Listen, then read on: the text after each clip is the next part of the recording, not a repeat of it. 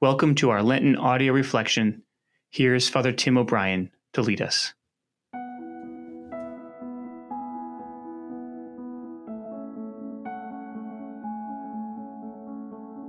Amen, I say to you, this day you will be with me in paradise.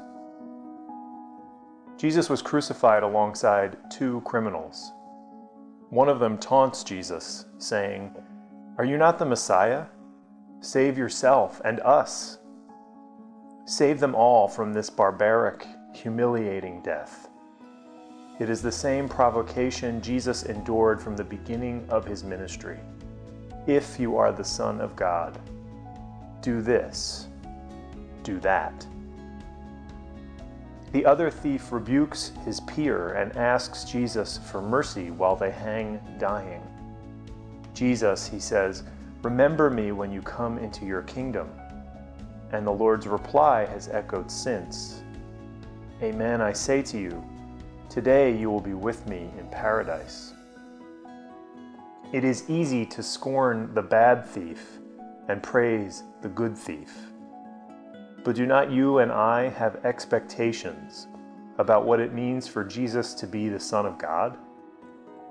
Do not our prayers sometimes sound like bargaining sessions, trying to convince God to do what we want? We should ask, of course. We must also be open to the answer being no. The so-called good thief, promised paradise by Jesus, is a remarkable figure. He is the only human in any of the Gospels who addresses Jesus directly, using his first name. A crook, whom he has never met, says, "Jesus, remember me." It is stunningly intimate, and it reflects the searing urgency of what he was asking for. And Jesus does not chide him for a life poorly lived, does not rebuke him for speaking in a way that is not sufficiently deferential. He welcomes him and promises him the joy for which we all long. Jesus looked at both of these men and heard their prayers. And the same Jesus that looked at them looks at us. He invites us into the same intimacy 2,000 years later. What is your prayer as he gazes at you with his eyes of mercy?